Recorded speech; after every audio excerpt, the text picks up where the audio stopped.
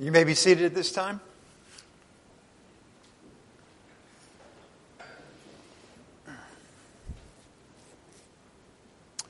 All right, as we get started today, since we are in a new month, this month we're featuring Mission Aviation Fellowship.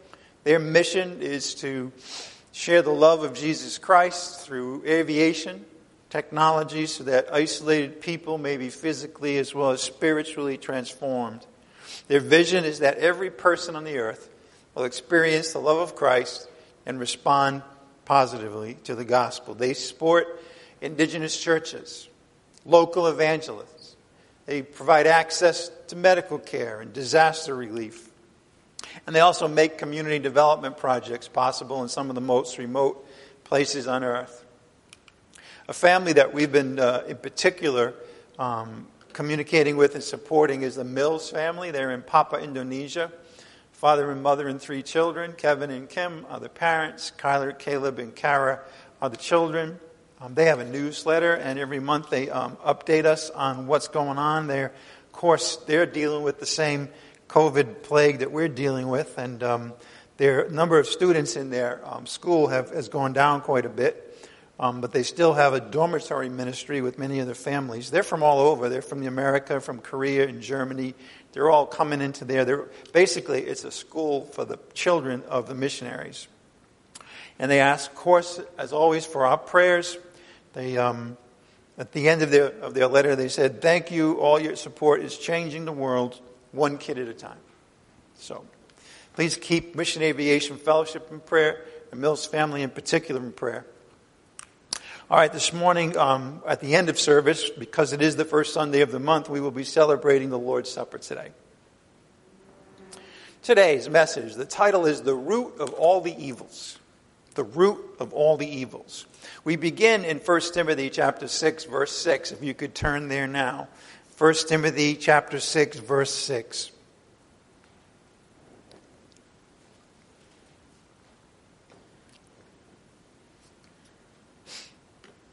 We've been seeing that chapters 5 and 6. Paul has given instructions to Timothy about different groups of people in the congregation, in the community. We saw that he dealt with the widows and their families, with the elders, with the slaves, and then he dealt with false teachers again. And we're going to pick things up today with a subject that he enters into because of the behavior of the false teachers. But this message is for everybody. 1 Timothy 6, starting in verse 6. "But godliness with contentment is great gain." I read you the King James Version because it's clear. Godliness with contentment is great gain. "For we have brought nothing into the world, so we cannot take anything out of it either. If we have food and covering, with these we shall be content.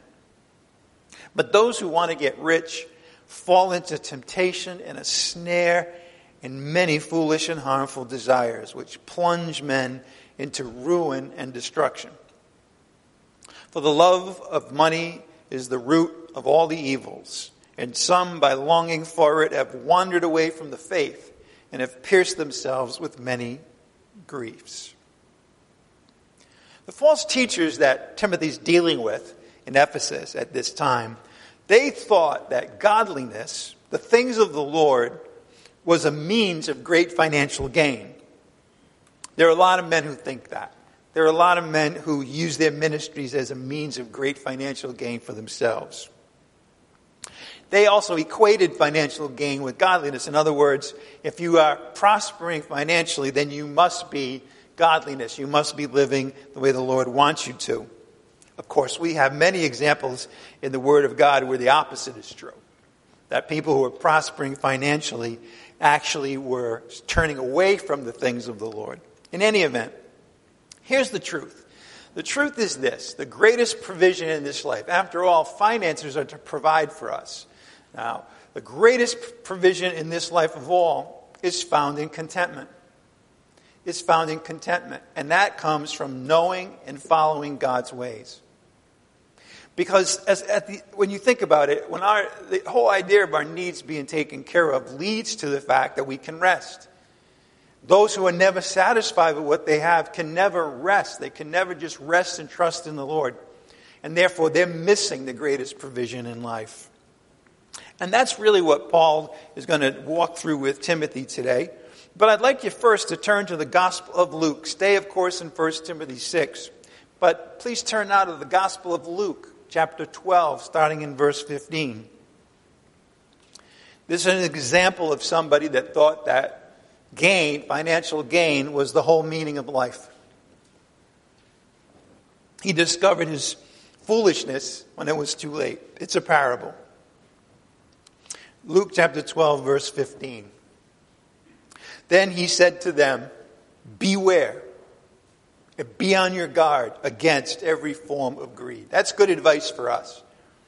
We should take the initiative in being aware and on our guard against every form of greed, because greed can creep up on us. We don't even realize it. Greed is a great evil, and it's in all of our hearts. And unless we take steps to hold it back, to beware, be on our guard against it, it can take us over, just like Paul has talked about the false teachers.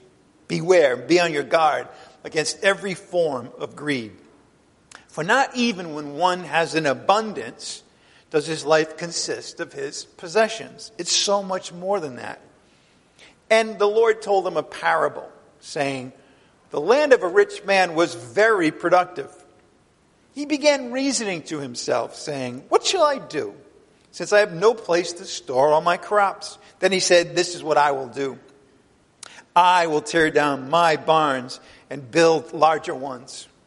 And there I will store all my grain and my goods. And I will say to my soul, soul, you have many goods laid up for many years to come. Take your ease, eat, drink, and be merry. But God said to him, you fool, this very night your soul is required of you. And now who will own what you have prepared? So is the man who stores up treasure for himself and is not rich toward God. You see, notice that everything about him had to do what he thought was his. So many times the Lord uses the word I and my in this passage. As if the only thing that mattered to a soul, to the soul of man, was the goods that were stored up. And of course, the soul of man desires so much more than that. It's desires that only the Lord can fulfill. The basic needs of the soul. Yes, the needs of the body are a part of it, but the soul goes way beyond the needs of the body. The food, the clothing, the shelter, the transportation, and so forth. Verse 21, how do you address this? So is the man who stores up treasures for himself. You see, that's the limited form. That's the gain that too many people focus on. However, they're not rich toward God. And this has first to do with time, with concentration, and also, yes, with finances, where you can help other people and provide for the preaching of God's word. This man had no interest in any of those things. All right, let's go back to 1 Timothy chapter 6, verse 6, and we'll continue here this morning. 1 Timothy chapter 6, verse 6. We'll be going through quite a few scriptures this morning, so get ready to keep moving around in your Bibles. 1 Timothy 6, 6. Again, I'm going to read the King James. But godliness with contentment is great gain. See, it's backwards. He's saying gain is not godliness. It's the other way around. Godliness with contentment is great gain, but it's a different kind of gain. You see, in verse 6, Paul is contrasting material gain and spiritual gain. He had done this earlier in the letter of 1 Timothy, but with respect to exercise, with respect to bodily discipline. Let's look at 1 Timothy chapter 4, verse 8 for what he said there. Let's go back a couple of chapters to 1 Timothy chapter 4, verse 8. The contrast between that which is material and that which is spiritual. Notice here, he's talking about bodily discipline, and he's contrasting it with something else. And he's going to explain why that something else is superior.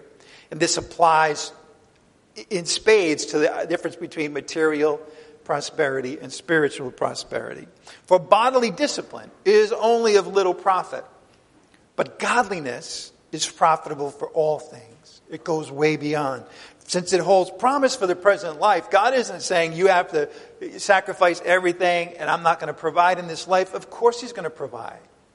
But godliness goes way beyond that. He says godliness is profitable for all things. It holds promise for the present life. He's going to take care of our needs. Also, the godliness is, of course, how we grow in the grace and knowledge of the Lord, how we live a full life. So it is for this present life, but he goes on, he says, and also for the life to come. So in other words, when we die, it doesn't all end. Our soul continues, and there's a life to come. And it's godliness that is profitable for that life to come. It is now, godliness, remember, has a focus on the teachings of the Lord and also the behavior that should come from it. So it's a whole life. It's a whole life we're to lead. And when we lead that life, it's profitable now, but it's also for the life to come.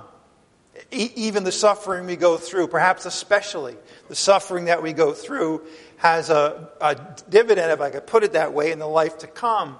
Paul says in 2 Corinthians chapter 4, he says, momentary light affliction now is producing for us an eternal weight of glory far beyond all comparison. The things that God has prepared for us who love him, the inheritance that is ours, the richness of eternal life. You see, godliness is profitable for all those things, and therefore, living the way the Lord wants us to live, being content with what he's given us, is the way in which we live now, but it points forward to the life that is to come. Let's go back to 1 Timothy chapter 6, verse 7. 1 Timothy chapter 6, verse 7. He goes on. He said in verse 6, godliness plus contentment is great gain. Now he's going to expand on this. He's going to explain this further in verse 7. For we have brought nothing into the world. Isn't that true? When we were born, did we bring anything with us other than what we got in the womb? No. We came out of the womb penniless and naked. We have brought nothing into the world, so we can't take anything out of it either. In other words, all of that we toil and work for, all of the material needs and the financial concerns and all those things, they're limited to this life here on earth. All right? We started with nothing. We're going to end with nothing. All right? When our body goes into the ground, all of those riches that we've stored up and so forth are of no value anymore. And in the life to come, those won't even be a factor. With life to come, it is our relationship with the Lord. It is the eternal life that he has given us, the righteousness that we've been credited with, all those things. Not anything that we've built up financially in this life. Yes, we need those things now, but we need to have a perspective on them. When we were born, we didn't have any of that. When we die, we leave it behind. They have brought nothing into the world, so we cannot take anything out of it either. Now, verse 7 is true on the face of it. Anybody who stops and thinks about it would have to agree with it. It's a very simple, obvious fact. A baby comes into this world with nothing. Okay, now we talk about being born with a silver spoon in his mouth for some people that are born into rich families, but even that, that's stuck in his mouth after he's born. He comes in with nothing. We leave with nothing. We leave it behind. We leave it all behind. You can't take it with you. All right, so this is a fact. Simply, everybody understands this. So when our body goes into the ground, the riches that we've collected, whatever they might be, are of no use to us. They're no use to us anymore. Job understood this even in this life. You could look at Job chapter 1. Again, keep your finger in 1 Timothy 6. We'll be back. But take a look now at Job chapter 1, verse 20. He says much the same thing. Job chapter 1, verse 20. Give me a moment to get there. But if anybody ought to know about the temporary nature of riches in this world, it would be Job. He was the richest man of his time. He had great wealth in cattle and fields. He also had a wonderful family. He had lots of children. He was in great health. He had everything. The Lord has blessed him in every possible way. Put a hedge around him. Prosperity. And yet in one day, he lost all of that. His children were killed in a disaster. Robbers came and took all of his wealth away. And then he started to get boils on his face. His health went totally south. He had no health left. All of that was lost. But at the end of that, even in the face of his wife, his close partner, telling him, you know what, you should curse God and die. It's over. What was Job's attitude? Look at verse 20. Then Job arose and he tore his robe and he shaved his head and he fell down to the ground and worshipped. And he said, naked I came from my mother's womb. Naked I shall return there. The Lord gave and the Lord has taken away. Blessed be the name of the Lord. See, it's the Lord's decision about what we have. He'll give things to us. He'll take them away. And yet, throughout all of that, what does Job say? The key is to keep on worshiping the Lord. Blessed be the name of the Lord. We didn't come with any of it ourselves. Anything that we have in life comes from the Lord. He's made the provision. He willed it so that all of us here would be in the United States of America. I don't know if we were all born here, but we're all here now. That was His will. Whenever it is that in your childhood you were given or not given, 2 parents, 1 parent, no parent, rich family, poor family, that was all God's choice.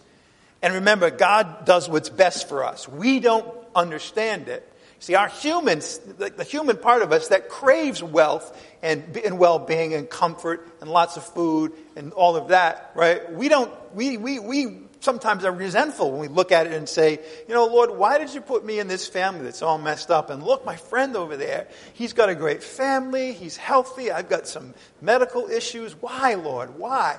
And the answer is because that's His will. It's His sovereignty. And we have to just trust the fact that He knows what's best for us. He says, I will not hold back any good thing.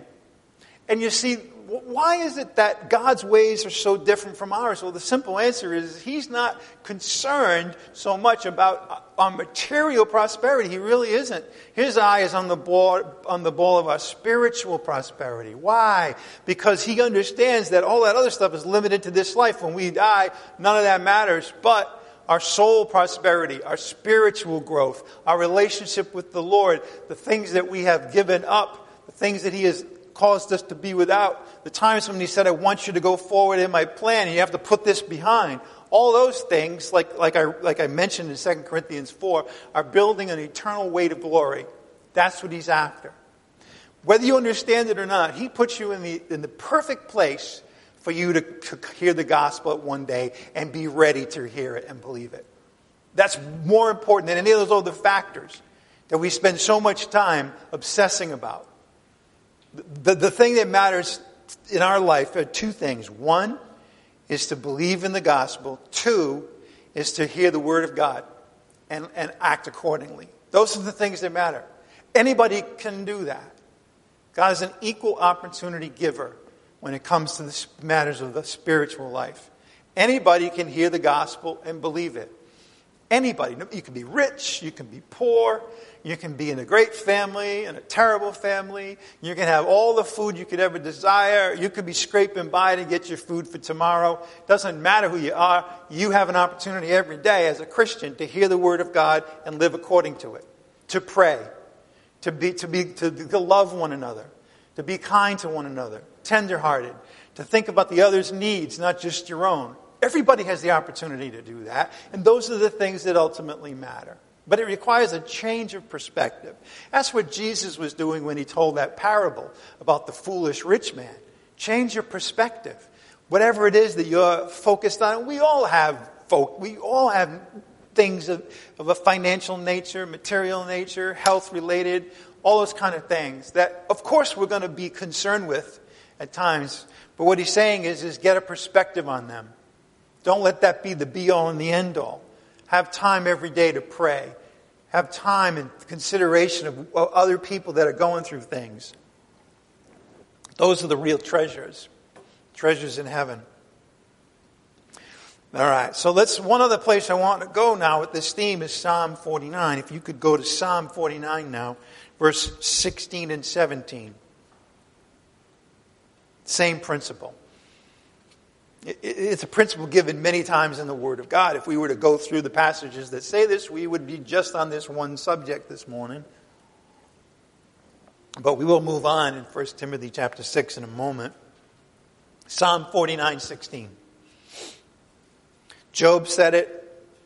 Paul wrote it in 1 Timothy. And now we see the psalmist, David, saying the same thing. Psalm 49:16. Do not be afraid when a man becomes rich. Isn't that what happens? You know, we have a friend, a neighbor, or you go to your high school reunion, and then there's always people there at the time who are prospering. And they may have a great job. They may have, the perfect, supposedly, husband or wife. They may have kids that are doing great. All those kind of things. And it's natural for us to say, wow, I'm a little intimidated by that. Why didn't I achieve all of that? And the Lord says, just don't be afraid. For one thing, that person today could be Job tomorrow. That person today could be the rich, foolish man who's going to die tonight. You don't know. You're looking at a situation right now. What you got to do is forget about other people. Don't compare your situation to theirs. Just realize that God has given you everything you need and rest in that and trust in that and be content. The worst thing is not to be content because you're always striving, you're always anxious, you're always worried. God says that's not the design I have for your life. Do not be afraid when a man becomes rich, when the glory of his house is increased. Here we are again. For when he dies, he will carry nothing away, and his glory will not descend after him. You see, men who strive for glory, according to the world's definition of it, popularity, great houses, people's approval, all those kind of things that people strive for in this life, okay, that's not the real glory. That goes away. When we get into heaven, nobody's going to say, hey, there's Bill over there. Remember the mansion that he had on earth? They're not going to say that. They're not going to say, he became the CEO of his company. And the Lord's going to say, who cares? He's going to say, what matters is what did he do with that big house? How did he affect people's lives being a CEO? That's what he's going to look at in heaven. Now, there's nothing wrong. And he's going to say there's nothing wrong with being rich. There's nothing wrong with having wealth, having houses, being a CEO. None of those things are wrong. As a matter of fact, if that happens to you, God placed you there. That's not the issue. The issue is what's in your heart. Are you always grasping for more? Are you never content with what you have? Are you always so focused on what you're getting, what you want, what you need, what you're striving for, that you never stop and say, wow, the Lord has blessed me. I've got the ability to take care of people who need what I have a lot more than I do. You see, that's the difference. Your glory from this world will not descend after you. Let's continue now in 1 Timothy chapter 6. Let's go to verse 8 as we move along in this passage this morning. 1 Timothy chapter 6, verse 8. He's now going to describe very specifically what are the elements which we should be content with. He's going to say, listen, you ought to really just strip things down and look at life simply. What does it come down to? 1 Timothy 6:8, when it comes to our needs, material needs, he says what? If we have food and covering, with these we shall be content. In other words, those are the basics. We're blessed in the United States of America beyond our imagination, although we don't understand it, because the large majority of people in this country have these things. They have food, they have clothing, and they have shelter. May not be great. There may be days when the cupboard is pretty bare, but, some way or another, people get food to eat. We don't have a lot of people, thank God, in this country that are starving to death, literally. Why do I say that? Because we have millions of people in other countries who are starving to death. Do you know that, I don't know if this is true or not, but there's a report, apparently, that the UN has sent out, believe it or not, that says that, I forget the number, I think it's 300 million people will starve this year because of the economic downturn caused by the COVID virus. 300 million, that's the population of the United States. So there's a lot of people out there in much greater financial need than we can even imagine. And so we ought to be content with what we have. Think about it. The Lord is asking them, if they're Christians, to be content with what they have. He's telling people who survive on $2 a day, be content with that. Now, he's not saying that, you'll never do any better than that. He's not saying that I will bless you at some point, but he's saying right now, today, it does your soul no good to be discontented and striving and complaining and bickering. Just relax. Take it one day at a time. That's what he tells us to. He says, look at what you're eating. Do you have food? Do you have clothing? Right? I don't see, again, in this country, we're so blessed. I don't see people, there are some out there, but for the most part, people are clothed. They're well clothed. They don't have to worry about where their clothes are coming from. Even people that are destitute can go places where they can get clothing and food. It's a great country. It was still a great country. And then shelter. Now, there are homeless people, but they're in the minority. Okay? By the way, what are we supposed to do about that? Well, again, the Lord says those who have much should try to take care of those who have little. A lot of times when we look at some of the ills in our society, we don't realize that it's the greed of other people that causes the want of these people.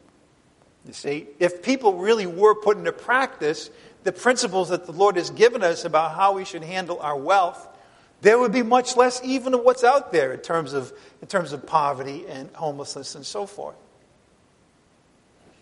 All right. So let's continue. If we have food and covering, with these we shall be content. Very straightforward message. Jesus brought this up too. Please turn with me now to the Gospel of Matthew, chapter 6, verse 24. Matthew chapter 6, verse 24. Why? Because in this passage in the Gospel of Matthew, Jesus reveals a secret concerning how to be content. Again, Matthew chapter 6, verse 24 to 34. Matthew 6, 24 to 34. He's going to say what it is that destroys contentment. And then he's going to flip that around and saying, therefore, here's how you remain content.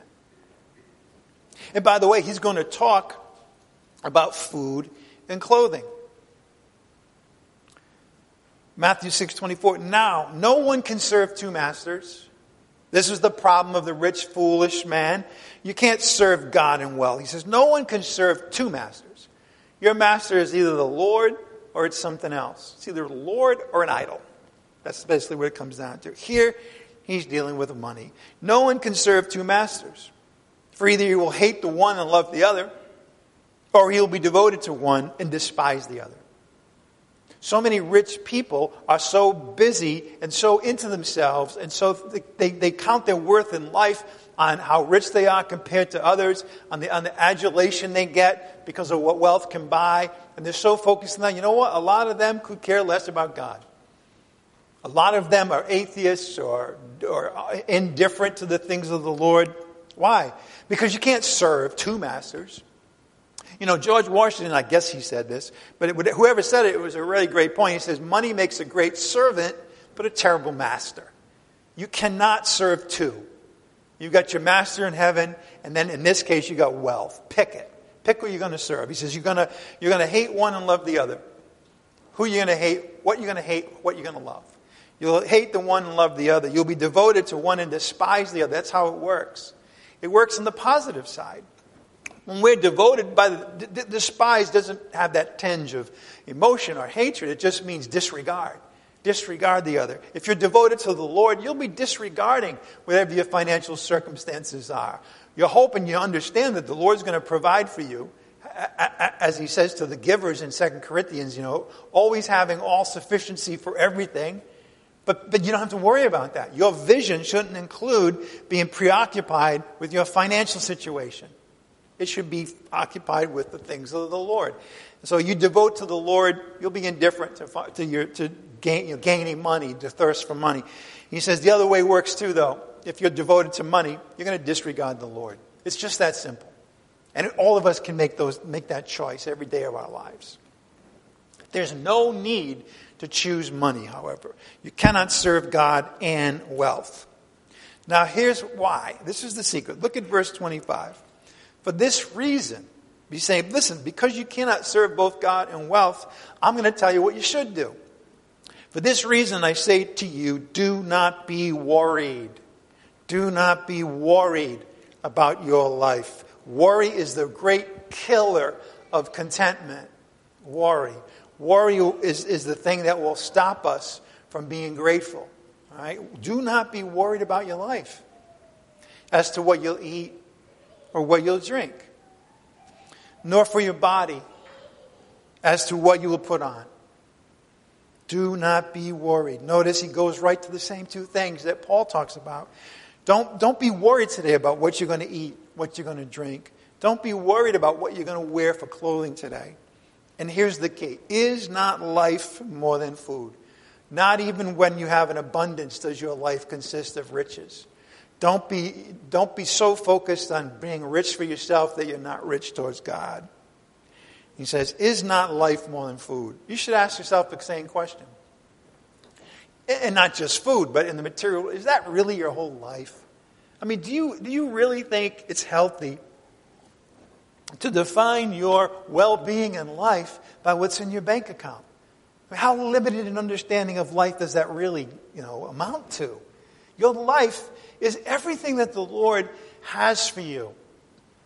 Relationships, the Word of God, one another, a relationship with Him, a growing relationship with Him, the ability to understand and know the Creator of the universe. Life is so much more than these things of what we worry about in eating and drinking and clothing and so forth. And then he illustrates it. It's a great perspective shift. He says, I want you to think about a few things. Look at nature, he said. Look at the birds of the air. Now, we have a lot of birds of the air this time in Florida. I guess a lot of them come down south because it's too cold up there in New England. But we have a lot of birds around. Just take a moment and look at them. He says, look at the birds of the air. They don't sow. They're not planting their food. They don't reap or gather into barns. You don't see birds over there building barns and saying, hey, this is mine, I'm going to put it in there. I mean, squirrels might, but they're kind of weird. But he says, don't reap or gather into barns, yet your heavenly Father feeds them. The bird comes around, right? There's a little hummingbird this time of year. And guess what? Wow, the tree's already there. The blossoms are already there. It goes, right? Didn't build it, didn't plant it, none of that. The Lord takes care of the animals, the birds of the field. And he says, yet your heavenly Father feeds them, and this is the perspective. Are you not worth much more than they? Are you really going to define yourself by what it is that you can earn? Or do you realize that, you know what, I'm so much more than that. In fact, the Lord sees me as His special creation. I'm created in the image and likeness of God. He's never said that about a bird or a cattle or even an angel. He's saying, know who you are. Trust the fact that you have a heavenly Father who's going to care for you in all these areas. Are you not worth much more than they? And the answer is we are. Verse 27, here we are again. Here's again the problem. And who of you, by being worried, can add a single hour to his life? Think about it. Think about all the things you're worried about, particularly the things that you worry about that might lead to death. Because those are the worries that we all have from time to time. I had a lot of imagination about what could happen in the future. I never guessed that I would get cancer, that would be the thing. I mean, I thought about it from time to time. But I could worry about all kinds of other things. I can even worry about that. But none of that worry translated into health. It doesn't. It says, look, as a matter of fact, being worried can subtract hours from your life. That's really the truth. By being worried. Worry is not healthy. He's saying, who of you by being worried can add a single hour to his life? And why are you worried about clothing? Now he goes back to nature. He says, we've talked about the birds of the air. Let's talk about the lilies of the field. Okay? Or any flowers, but particularly the beautiful lilies. He says, observe how the lilies of the field grow. They don't toil, nor do they spin. They're not creating their own beautiful flower. It's just who they are. But he says, I say to you that not even Solomon in all his glory clothed himself like one of these. Think about it. God's clothing for a lily is more spectacular than the greatest clothing that Solomon, the great king, ever wore. And that's a fact. You look, that's another thing we have a lot of in flowers. Flowers. The state was named, by the way, for flowers. And you look around and you see the beauty of these flowers. Again, take a moment, right? Smell the roses, they say, right? This time of year, a lot of people are smelling the coffee for another reason. We won't get into that. But smell the roses, smell the flower. Take a moment and just think about it. Where did this beauty come from? Did man make that? Were there people that were creating these? It's funny. You look at you ever look at artificial flowers? I'm sure you all have. Can't you tell like almost instantly that they're artificial? Right? That's man's best attempt at trying to do what God does all the time in all kind of places, naturally, literally. They just pop up. He says, listen, if God so clothes the grass of the field, making it beautiful, which is alive today and tomorrow is thrown into the furnace. In other words, he has infinite wealth.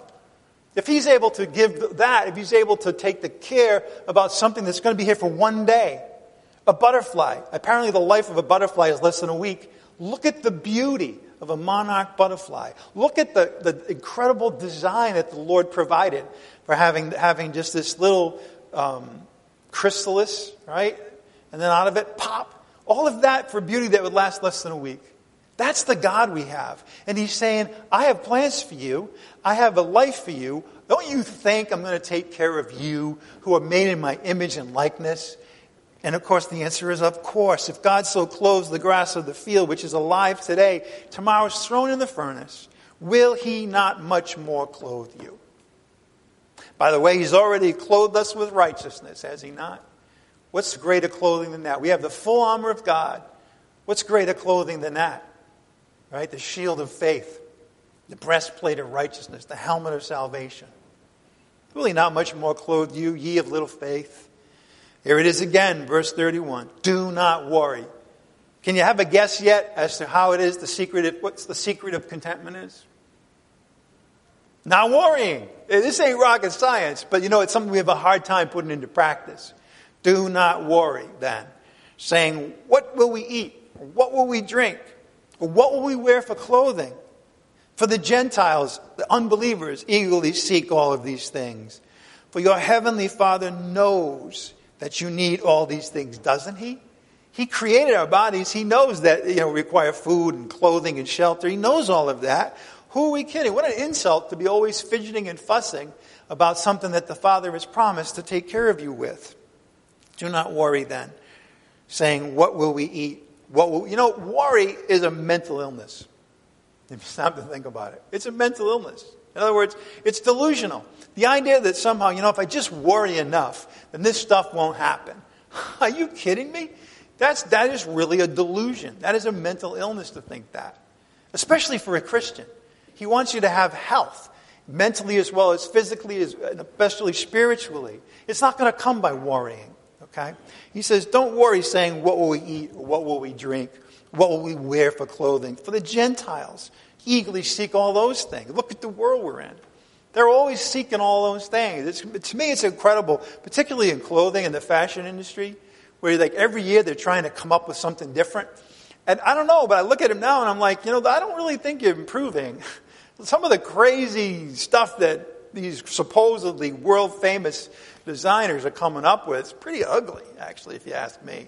And if you look back, and this is, all taste, I suppose, but if you go way back. Go to a black girl in the South who had one set of clothes, but they were well made, and a lot of love was put into them. That's much better than looking at some runway and looking at this crazy stuff, webs and whatever they do. Obviously, I'm not an expert on that, but the world craves after those things. What's new? What's different? What's more? Give me more. Give me something different. Same thing with food. I'm always amazed at how things multiply. I was looking at coffee the other day. And when I was a kid, we had coffee. Right? Then it was really something when they started to have vanilla flavored coffee. Well, now they have 8 things in a row. Vanilla flavored, strawberry, this and that. All in one cup of coffee. And we do the same thing with all kinds of foods, right? Pizza, right? The old days, for me, pizza was just crust and then something on top of it, a little cheese. Well, now you have to have the crust has to be full of cheese.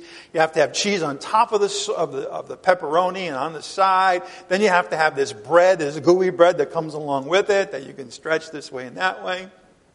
Always. The world's never satisfied. They're always looking for some angle. Something more, something different, something new. So again, the Gentiles seek those things, the world. Your heavenly Father knows that you need all of these things. He knows how to provide better than you could ever imagine. Now, what's the secret now? How do we then move into the mindset? He says, real simple. He says, seek first his kingdom and his righteousness, and all these things will be added unto you. He's saying, listen, the secret here is to stop worrying and just seek his righteousness. Seek the life that he has designed for us to live. The right way of living. The things that reflect his holiness and his justice. Be a just person. Be fair to other people. And he said, David in another psalm said, I have been young and I have been old. I have never seen the righteous forsaken or his descendants begging bread. Do we believe that? And if that was true for David and the Jews in the Old Testament, how much more true is it now that we're his adopted sons and daughters? That we have Christ in us, the hope of glory. He says, listen, don't worry about that. All right? You focus on me, my things. You focus on what I'm asking you to do, the way I'm asking you to think. Focus on the Lord in heaven. And these other things will be added to you. You don't have to worry about it. A lot of times we give ourselves self-inflicted wounds when we're worried and we're working so hard in this area. And guess what? How many people have made fortunes and then find them all gone when the stock market crashes?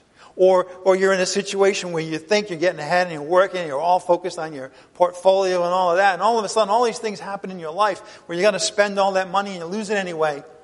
The Lord knows better. He's saying, you're looking in the wrong direction. If you're looking at what you can do, what you can save. He says, well, just look at me and I will make sure I take care of you the best way to tell you can be taken care of. Verse 34. One more time. Do not worry. Do not worry about tomorrow, for tomorrow will take care of itself. Each day has enough trouble of its own. Ain't that the truth? Isn't it? We have more than enough every day to handle. We don't have to be projecting out, what about this? What about that? How are we going to pay for the roof? How are we going to pay for the college education? What if we run out of food in 2 weeks? What if there's a civil unrest and we, whatever? Well, you know what? I'm not saying there could never be civil unrest, but I can tell you that there have been people worried about that. There have been people that have been out there in the woods building these things and stocking them all for 20 years, right? Well, and it may not do them any good. They may have a forest fire the day before the civil unrest and all that stuff's burned up anyway.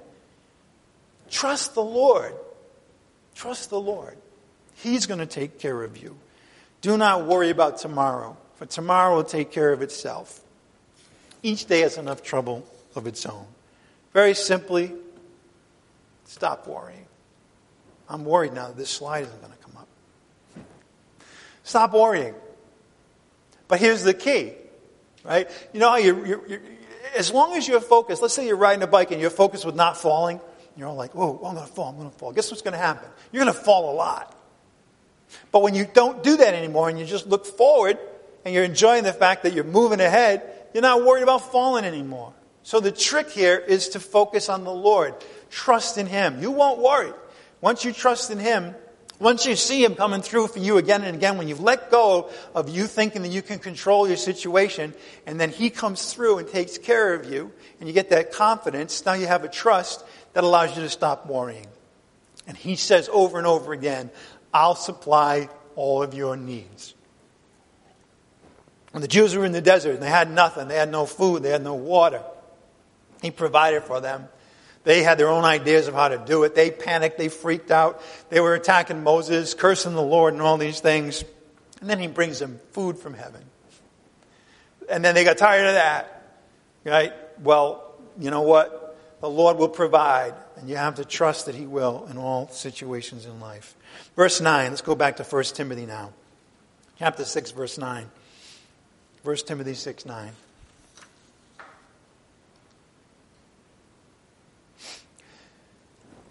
But those who want to get rich. Notice it doesn't say those who are rich. Here, it's important. Those who want to get rich have an unhealthy desire to be rich. What happens to them? They fall into temptation and a snare and many foolish and harmful desires which plunge men into ruin and destruction. Very visual. Very visual. Right? I'm going to see this in a minute. There's a chain reaction here. You fall. Temptation leads to a snare, leads to foolish and harmful desires, and then you're there and you're plunged into ruin and destruction. And again, I want to make the point right away. It's not those who are rich. Paul's going to deal with those who are rich later on in this chapter.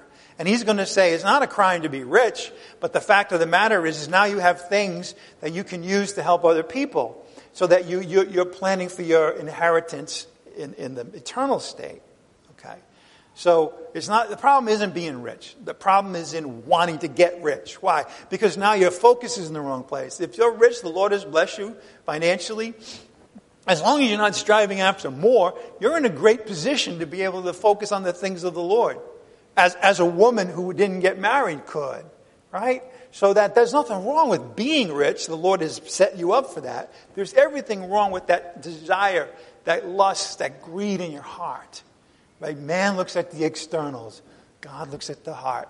It's those who want to get rich. That's the problem that he's talking about here. All right. Now, every once in a while, when I see something really visual, every once in a while I try to play around with actually making it visual on a slide. I usually don't do too well, but here we go again. All right. Those who want to get rich, they fall. One way or another. Where do they fall? It starts with temptation. That's the first thing. Now all of a sudden, you've kind of opened yourself up. You're very vulnerable to being tempted in all these different areas. Believe me, the world will bring on all kinds of temptations. Once you've succumbed to the idea that I need to get rich, I want to be rich, money, money, money, money, the world will come right in and say, what about this? What about that? What about the other thing? Temptation. It doesn't stop there. It moves to what? A snare. That's a trap. Once you've been tempted and you go for it, then there's a trap waiting for you. And the other places here in 1 Timothy where Paul talks about a snare, it's always of the devil. I don't want to get too dramatic here, but he set all these things up to entrap us. Once we fall for temptation and then we give in with lust, he's got us. He's trapped us. That's his whole desire. These are dangers that come from an inordinate desire for riches. Temptation, you're lured into the trap. Then you succumb to it with your lusts, boom, you're captured. The desire for wealth makes you susceptible to all kinds of corruption, suggestions, opportunities that are unscrupulous and so forth. Things like lying, right? When you desire to get rich, you'll be tempted to lie about something. Tempted to overstate something. Tempted to cheat about something, your taxes, or cheating people out of things. Think of Ananias and Sapphira, where they had said, I'm going to give all this to the church, and they held back. Why? Because they wanted to be rich. They had a desire for that. Charging excessive interest. The Bible specifically says not to do that, especially for the poor. What do we do? Not us, but what does the world do? They charge higher interest for the poor. That is messed up. That is not right. That is against God's plan for the economy. Taking bribes. So many people that want to get rich in their position, they'll take a bribe. They'll steal off the top. All these different things. They'll hoard, like we just saw the rich man. Then you're trapped, and then what happens? It's set by the devil. There's a power. You're captive. You can't free yourself. And then we see that the lusts, they're foolish and harmful. Both. Made a fool like the foolish rich man, and they're harm. So much harm is done. But those who want to get rich fall into temptation and a snare and many foolish and harmful desires, which plunge men into ruin and destruction. Those who want to get rich fall into many foolish and harmful desires. They act like fools. Then they hurt people. People that want to be rich end up hurting people. Most of all themselves. We're going to see this at the end of verse 10. What's the result? It's catastrophe. You have these many foolish and harmful desires. I've just described some of them. Now what does it say? There's this deep water, and you're going to be plunged into it, right? Plunged into what? Destruction and ruin. Can you see that this is a chain reaction? What does this start with? Wanting to get rich. What does it lead to? Being tempted, falling into the trap, Many foolish and harmful desires. Then what happens after that? Then you're going to be plunged. The word actually means being pushed into water. You're going to be plunged into ruin and destruction. These desires will sink you into the depths of destruction and ruin. The destruction, by the way, here is complete, final. All right? That's the end of your life. Will be destruction and ruin. Mark it down. Not if you're rich, but if you're always clawing and desiring and wanting more and cheating and lying and stealing and all those things. It won't end well. It won't end well. Verse 10, as we wrap up this morning. For the love of money. Now here it says a root of all sorts of evil. A better translation is the love of money is the root of all the evils. We'll see what that's all about. And some, we've seen that before, that word in 1 Timothy. Some, by longing for it, there's that desire, have wandered away from the faith. You cannot serve two masters. Wandered away from the faith, right? The principles of the Word of God, and have pierced themselves with many griefs. Again, the love of money is the root of all the evils. Now you might stop and say, wait a minute, it's not true. Well, guess what? This is an exaggeration. This is hyperbole. He's trying to make a strong statement here. Of course, the Bible says that the love of money is not the only source of evil. I mean, there's pride, for example. There's uncontrolled sexual desire. There are other things, but here he's exaggerating on purpose, so he makes a strong point. What's the strong point? Greed produces devastating results. That's what he's saying here. Greed produces devastating results. God's word says that the love of money is particularly evil vice. Colossians 3:5 equates greed with idolatry. Idolatry is the core, it's the first commandment, right? I shall not have any gods before me. Idolatry is wicked, all right? Greed, Colossians 3:5 equates the two. It says greed is idolatry. Okay? Love of money disqualifies a man for a leadership position in the church. Look at 1 Timothy chapter 3, verse 2. Look at 1 Timothy chapter 3, verse 2. This is again in this letter. It's a big issue in this letter for the false teachers, but also for any man who would aspire to be a leader in the church. We've seen this, 1 Timothy 3, verses 2 to 3. An overseer then must be above reproach, the husband of one wife, temperate, prudent, respectable, hospitable, able to teach, not addicted to wine or pugnacious, but gentle, peaceable, and free from the love of money. An inordinate desire for money disqualifies a man from leadership in the church. All right, go back to verse 10 as we're wrapping up. The love of money is the root of all sorts of evil, or is the root of all the evils, and some, by longing for it, have what? Wandered away from the faith and pierced themselves with many griefs. Notice that word some. When Paul uses that word some, referring to people in 1 Timothy, he's always talking about the false teachers. He's dismissing them. Some of those. He's referring to false teachers. He's saying, listen, their lust for wealth blinds them. It's blinding. It's like you can't look at anything else. It's blinding them. And what happens? They veer off course. They were on their way regarding the Word of God, and then they had this lust for wealth overtake them, and then they're veered off course. And then they reject the teachings, particularly the gospel. They're full of deception. They deceive themselves. But not only that, they pierce themselves. It doesn't say that the situation you put yourself in pierces you. It says you are piercing yourself with many griefs. Self-inflicted wounds. Now, we're not told what they are, but we are told there are a lot of them. Let me give you a few that are suggested by other parts of the Bible.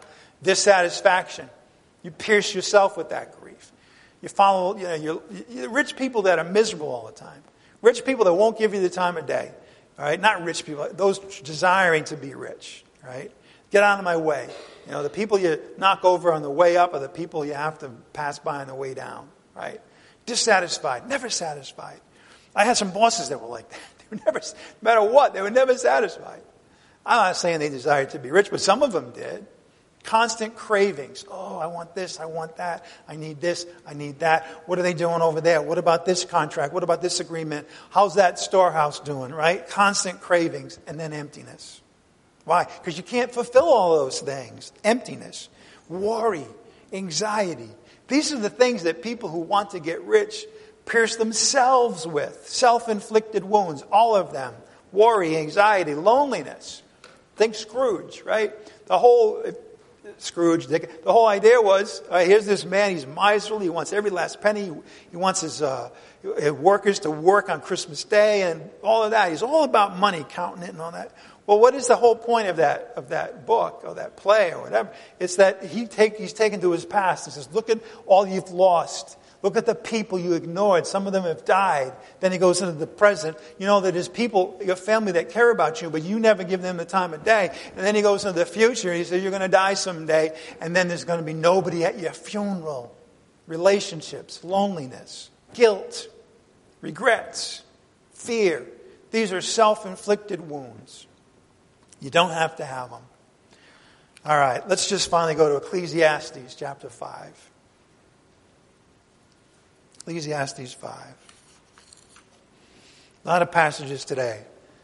Hope you wrote them down. If you didn't, by the way, you can get them all on the website. We have every service, every message up there. Go all the way back. You can go back to 2010 if you want. Ecclesiastes 5:16.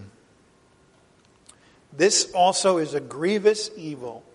One more time, right? Exactly as a man is born, thus he will die. Notice. So what is the advantage for him who toils for the wind? I love that expression. They're toiling, they're working hard, but they don't realize it's going to be blown away with the wind. Gone with the wind.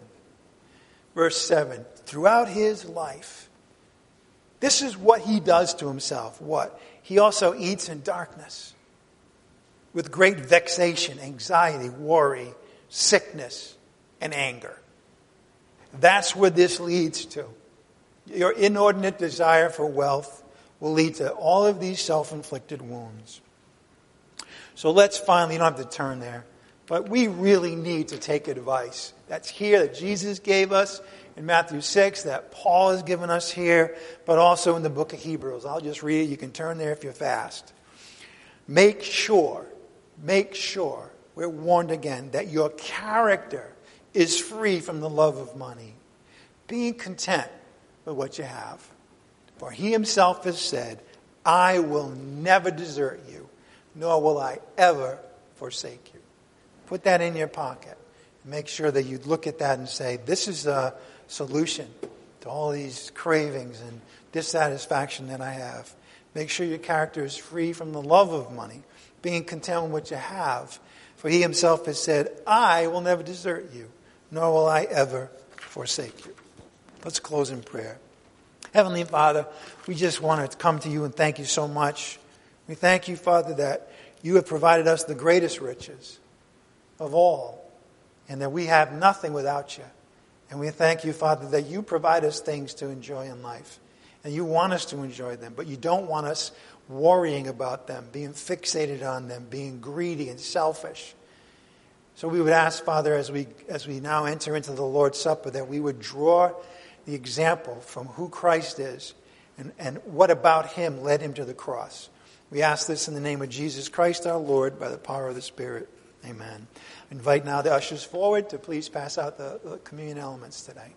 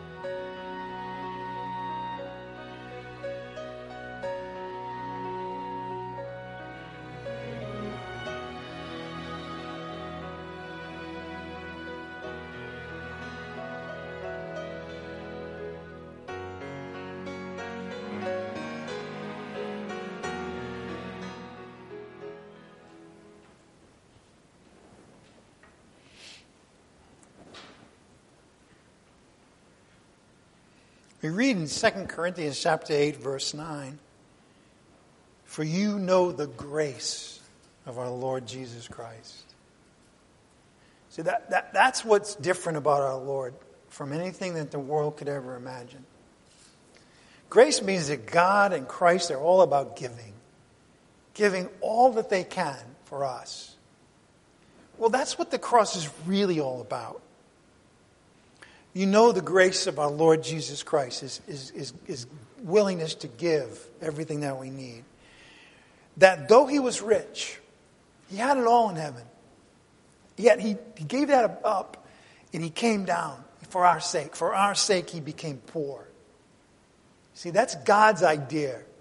Those who are rich become poor. Why? So that we, through his poverty, might become rich. That's how God does it. That's how the Lord Jesus Christ did it. He said, in my grace, I'm going to come here and I'm going to give up all that I had in heaven.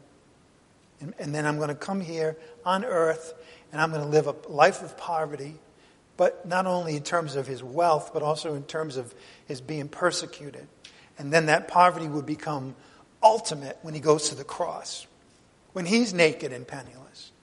And then he dies for us. His complete poverty, he did that all for us. So that, through his death on the cross, we might become rich. And we have become rich. We have become rich in every way. The Lord is abounding in riches for all who call on him. The riches of having all of our sins forgiven. That is richer than anything else that any wealth can ever purchase for us. The fact that our sins have been forgiven. You know, you could buy everything that you want. You could have all kinds of wealth, but you'll never by yourself erase the stain of the guilt that you have for the sins you commit. God gave that to you through the blood of Christ. That's riches. That's abounding in riches. God the Father, when you believed in Jesus Christ as your Savior, he declared you righteous for all time. That's a gift. That's tremendous riches. And he gave you eternal life. Think of it. All the concentration of worrying and wealth and finances and power and Wall Street and all of those things, right? They're all for this life only. And that's it. But he has given you a far greater life than any of that. And you have it now. You have a life that not only will you have in heaven forever, but you have it right now. And it's a superior life now than anything this world has for you. Anything money can buy. That's riches. Through his poverty, we might become rich. He wants us to learn about him. He wants our hearts to be encouraged. He wants us, by the way, to love one another. And he wants us to attain wealth in this life. But you know what it comes from? It comes from the full assurance of understanding who he is. And truly understanding God's mystery, which is Christ himself. Christ himself. He dwells in us now. God wants us to understand all the riches that are embodied in the person of Jesus Christ who dwells in us. Because in him, Colossians 2 says, are hidden all the treasures of wisdom and knowledge. Those are things that the world can't erase. Robbers can't steal. And they won't rust. Wealth and knowledge. Treasures of wisdom. And then we know from Ephesians chapter 1 that we've been blessed with every spiritual blessing in the heavenly places. He became poor on the cross so we could become rich with every spiritual blessing in the heavenlies. And he wants us to know it. He wants us to know the hope of his calling. He wants us to understand the riches of the glory of his inheritance. And he wants us to know how great his power is toward us. For I received from the Lord that which I also delivered to you, that on the Lord Jesus, in the night in which he was betrayed, took bread. And when he had given thanks, he broke it and he said, "This is my body, which is for you. Do this in remembrance of me."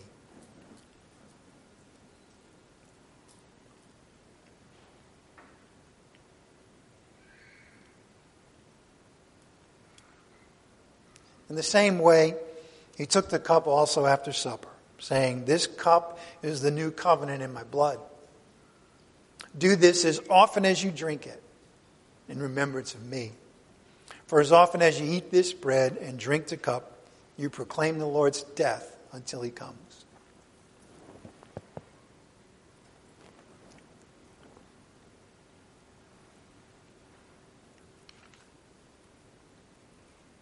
Heavenly Father, your Son's death ought to be proclaimed. Ought to be proclaimed for the amazing grace that was displayed at the cross. That his death brought life. His death brought riches, his poverty. Everyone should know that. Everyone needs to understand what really matters. Your love for us, your grace, your forgiveness, all through the death of Christ on the cross. Help us, Father, as long as we live, to keep proclaiming the message of the gospel until we either come to be with you or he comes for us. We ask it all in the name of Jesus Christ our Lord, by the power of the Spirit. Amen.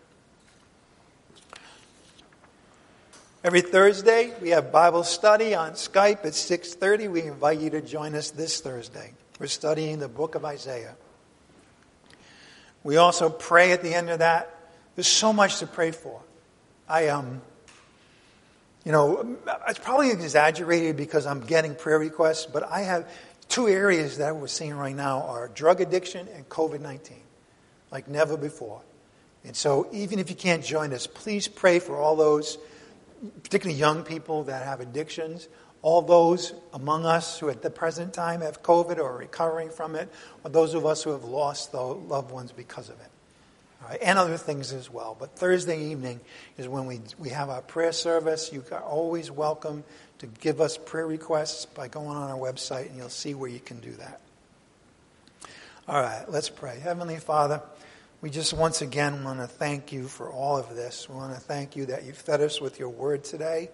We want to thank you that you've warned us about the dangers of greed. We thank you, Father, most of all, that you've given us an opportunity here at the end today to once again bring into remembrance the death of the Lord.